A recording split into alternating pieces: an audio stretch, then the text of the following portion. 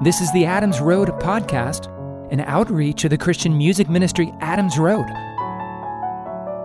We study verse by verse through the Bible and share music filled with God's Word. Let's start today by listening through Acts chapter 15, verses 1 through 2. Some men came down from Judea and taught the brothers, "Unless you are circumcised after the custom of Moses, you can't be saved." Therefore, when Paul and Barnabas had no small discord and discussion with them, they appointed Paul and Barnabas and some others of them to go up to Jerusalem to the apostles and elders about this question. All right, today we're in Acts chapter 15. Let's go back to verse 1. Some men came down from Judea and taught the brothers, "Unless you are circumcised after the custom of Moses, you cannot be saved." They came down from Judea to Antioch, where Paul and Barnabas had returned from their missionary journey. Paul wasn't forcing the Gentile Christian converts to get circumcised. He wasn't saying, "You got to become a Jew to become a Christian." He was not teaching that obedience to the Mosaic law had power to contribute to one's justification before God. We know some of what Paul was preaching regarding this by what Luke recorded in Acts 14 of Paul's sermon to the Gentiles in Antioch of Pisidia. "Be it known to you, therefore, brothers, that through this man," that is Jesus, "is proclaimed to you remission of sins. And by him, everyone who believes is justified from all things, from which you could not be justified by the law of Moses." Paul was drawing a contrast between justification through faith in Jesus and the law of Moses, which can in no way justify you. But these men, often called Judaizers, believed you had to get circumcised and obey the law of Moses in order to be saved. They claimed to believe in Jesus, but for them, Jesus wasn't enough. It was Jesus plus. Ultimately, they were trusting in the law to save them, not Jesus. The Apostle Paul taught in Romans 11 verse 6, "But if it's by grace, it is no longer on the basis of works. Otherwise, grace would no longer be grace." In other words, it's got to be all Jesus and none of us. Salvation is based completely upon what Jesus did for us and our faith in that, not in what we've done. If salvation was in any part on the basis of our works, then grace would no longer be grace. Grace means unmerited favor. Using the word grace as an acronym, I like to think of it this way to help me remember. God's riches at Christ's expense. G-R-A-C-E. Again, God's riches at Christ's expense. If grace was God's riches bestowed upon us at our own expense, then grace would no longer be grace as we know it. Unmerited favor. Grace would become something it's not, an earned reward. But grace can't be earned. It's given freely. There are certainly modern-day Judaizers who think it's Jesus plus water baptism, Jesus plus the Mass or communion, Jesus plus religious ordinances and rituals, Jesus plus giving to the poor, Jesus plus tithing, Jesus plus fill in the blank that saves you. I was like a modern-day Judaizer before I was saved. I claimed to believe in Jesus and what he did for me, but I didn't believe that his work was sufficient to get me into heaven. Now, there's a difference between doing good works because you are saved and doing good works in order to be saved. I was the latter, doing good works to try to be saved. I was trying to prove myself worthy of God's grace. I was raised Mormon. There's a verse from the Book of Mormon that says, "Yea, come unto Christ, and be perfected in him, and deny yourself of all ungodliness, and if ye shall deny yourself of all ungodliness, and love God with all your might, mind, and strength, then is His grace sufficient for you. That's from Moroni 10:32. And another Book of Mormon verse teaches, "For we know that it's by grace that we are saved, after all that we can do." That's 2 Nephi 25:23. So as a Mormon, I was essentially trying to earn God's grace and forgiveness through the works and ordinances of that religious system. The Mormon Third Article of Faith states, "We believe that through the atonement of Christ, all mankind may be saved by obedience to the laws and ordinances of the gospel." This is a perfect example of a Jesus plus statement for salvation. But that's a false gospel. Just like what the Judaizers were teaching in the early church was also a false gospel. What Jesus did plus circumcision and following the law. Mormonism is a modern-day prototype of the early church Judaizers. And here's what the Apostle Paul had to say about the Judaizers and their false gospel in Galatians 1 verses 6 through 8. "I am astonished that you are so quickly deserting Him who called you in the grace of Christ, and are turning to a different gospel. Not that there is another one, but there are some who trouble you and want to distort the gospel of Christ.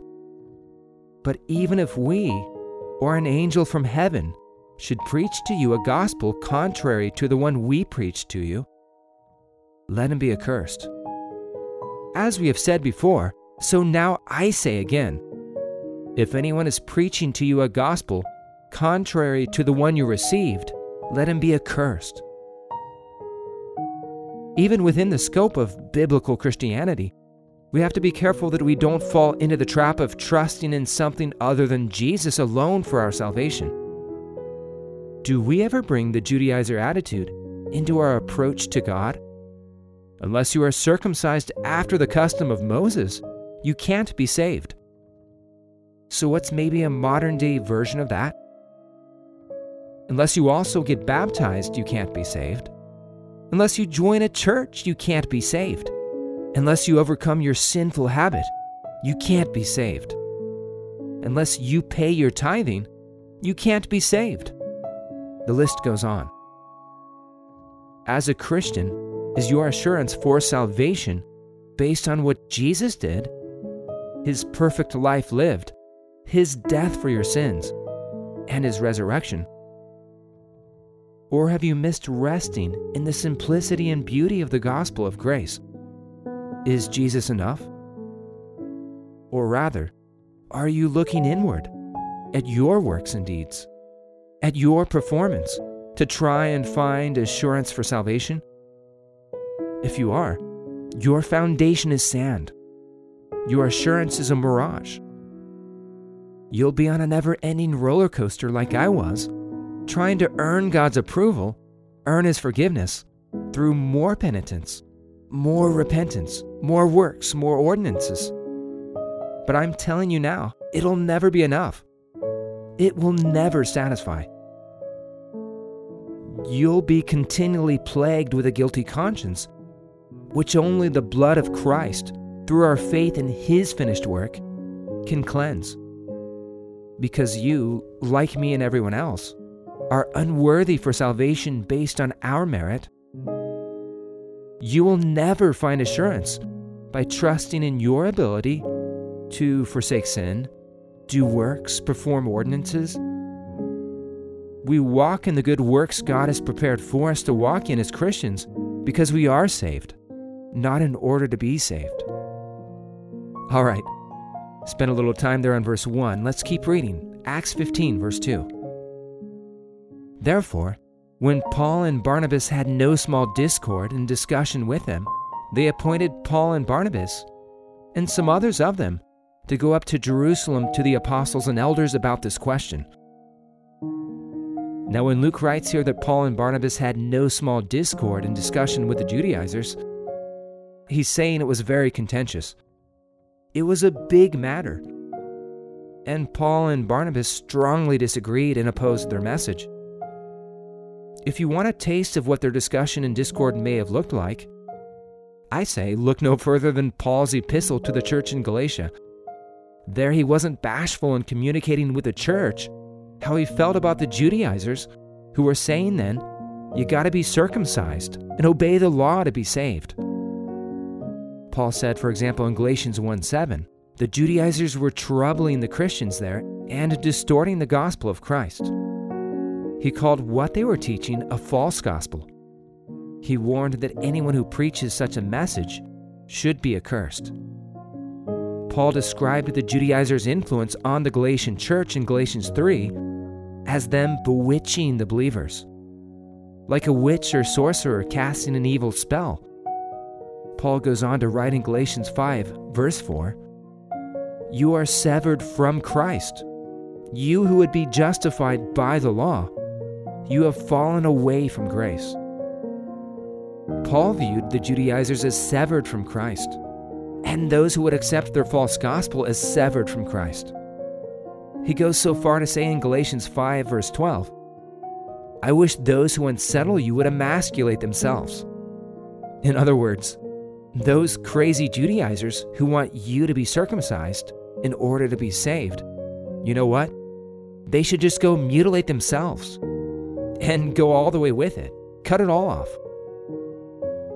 Now, many scholars believe that Paul wrote Galatians before Acts chapter 15. All of this to say, we have a pretty good idea of where Paul stood on this matter at this point, and what he might have been saying to those Judaizers in Antioch who came down from Jerusalem here in Acts 15 with this false gospel message. So again, we see in verse 2 of Acts 15 that Paul and Barnabas had no small discord and discussion with the Judaizers. Since the matter apparently couldn't be resolved locally, the church there appointed Paul and Barnabas, and some others of them, to go up to Jerusalem to the apostles and elders about the issue. Who knows at this point, still I guess relatively early in Paul's ministry, to what extent the church in general accepted him as an authoritative apostle, and to what extent the leaders of the church in Jerusalem had publicly endorsed Paul and the gospel he proclaimed. It appears the people in Antioch were so rattled and influenced by what those Judaizers were saying that they needed further confirmation from the church leaders in Jerusalem to side with Paul on the issue. So they send Paul and Barnabas, with some others, to go to headquarters in Jerusalem, so to speak, to resolve the matter.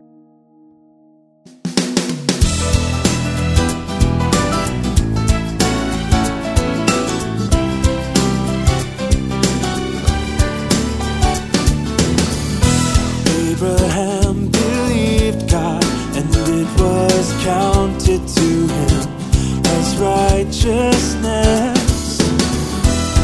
The scripture foresaw that God would justify us by faith.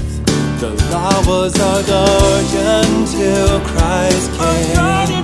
We now need no guardian, 'cause we're justified by faith.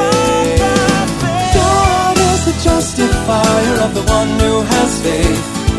Jesus, we are justified by faith, apart from works of the law. No one is justified by working their way, so we also have believed to be justified by faith.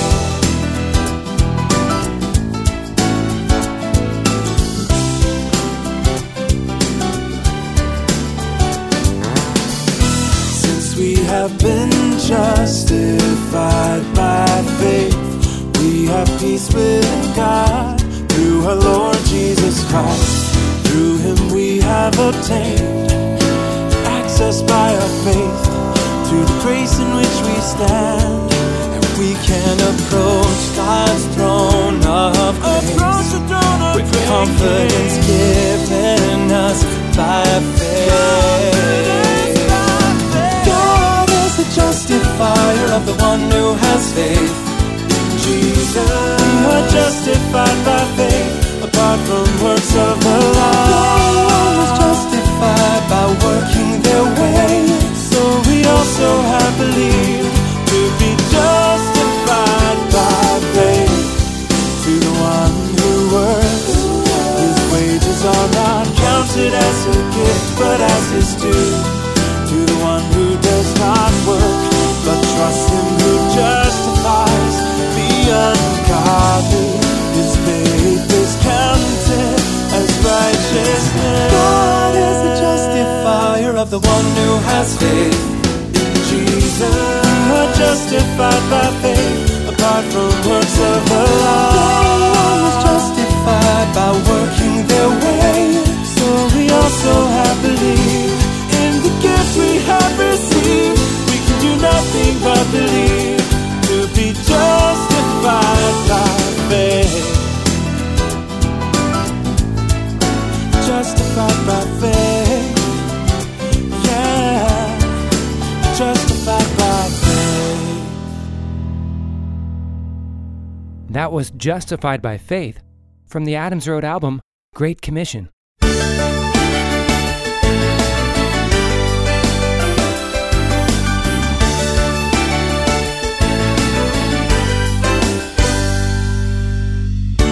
We've all fallen short of the glory of the Father.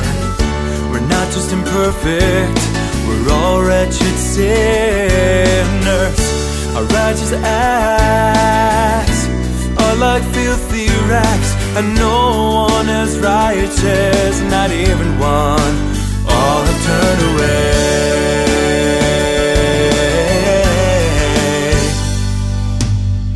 We were dead in our sins, we lived in the passions and desires of our flesh, vessels of wrath, prepared for destruction, but God, being rich in compassion, because of the great love that He had for us, He made us alive together with Christ.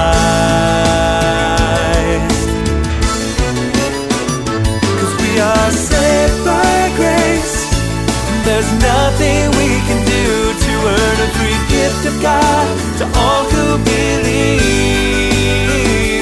We are saved by grace through faith, not by works, so no one may boast except in the cross of our Lord Jesus.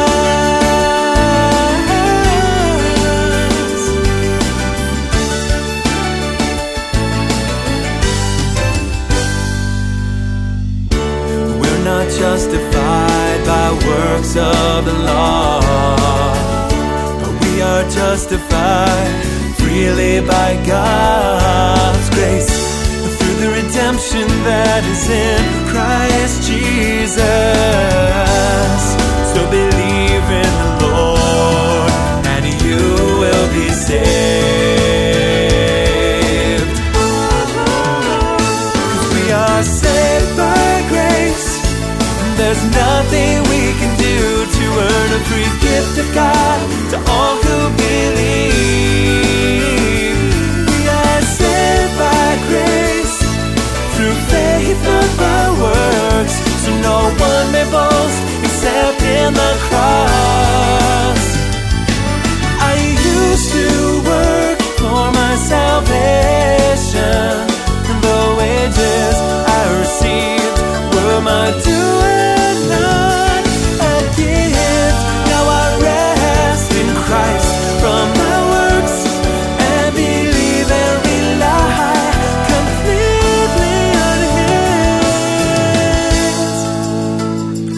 If by grace we are saved, then it's not of works, or grace would not be grace anymore. And if we're saved by works, there is no grace.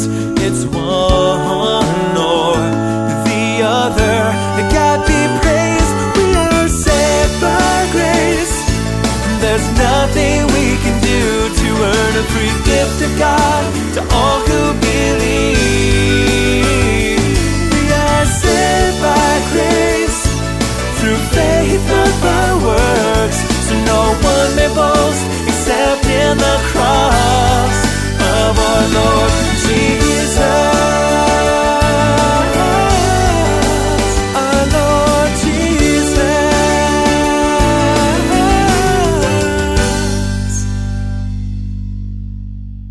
was Saved by Grace from the Adams Road album, Enemy of the Cross.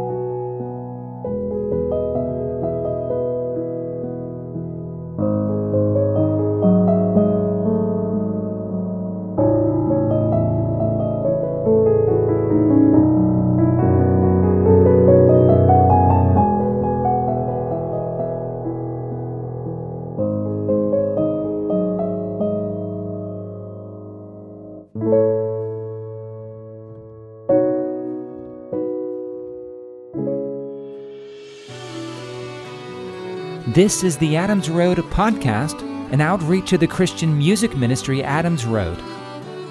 You can learn more about us at adamsroadministry.com. Again, that's adamsroadministry.com. We release a new podcast episode every Saturday. Join us next episode as we examine Acts chapter 15, verses 3 through 7. Grace and peace be with you all.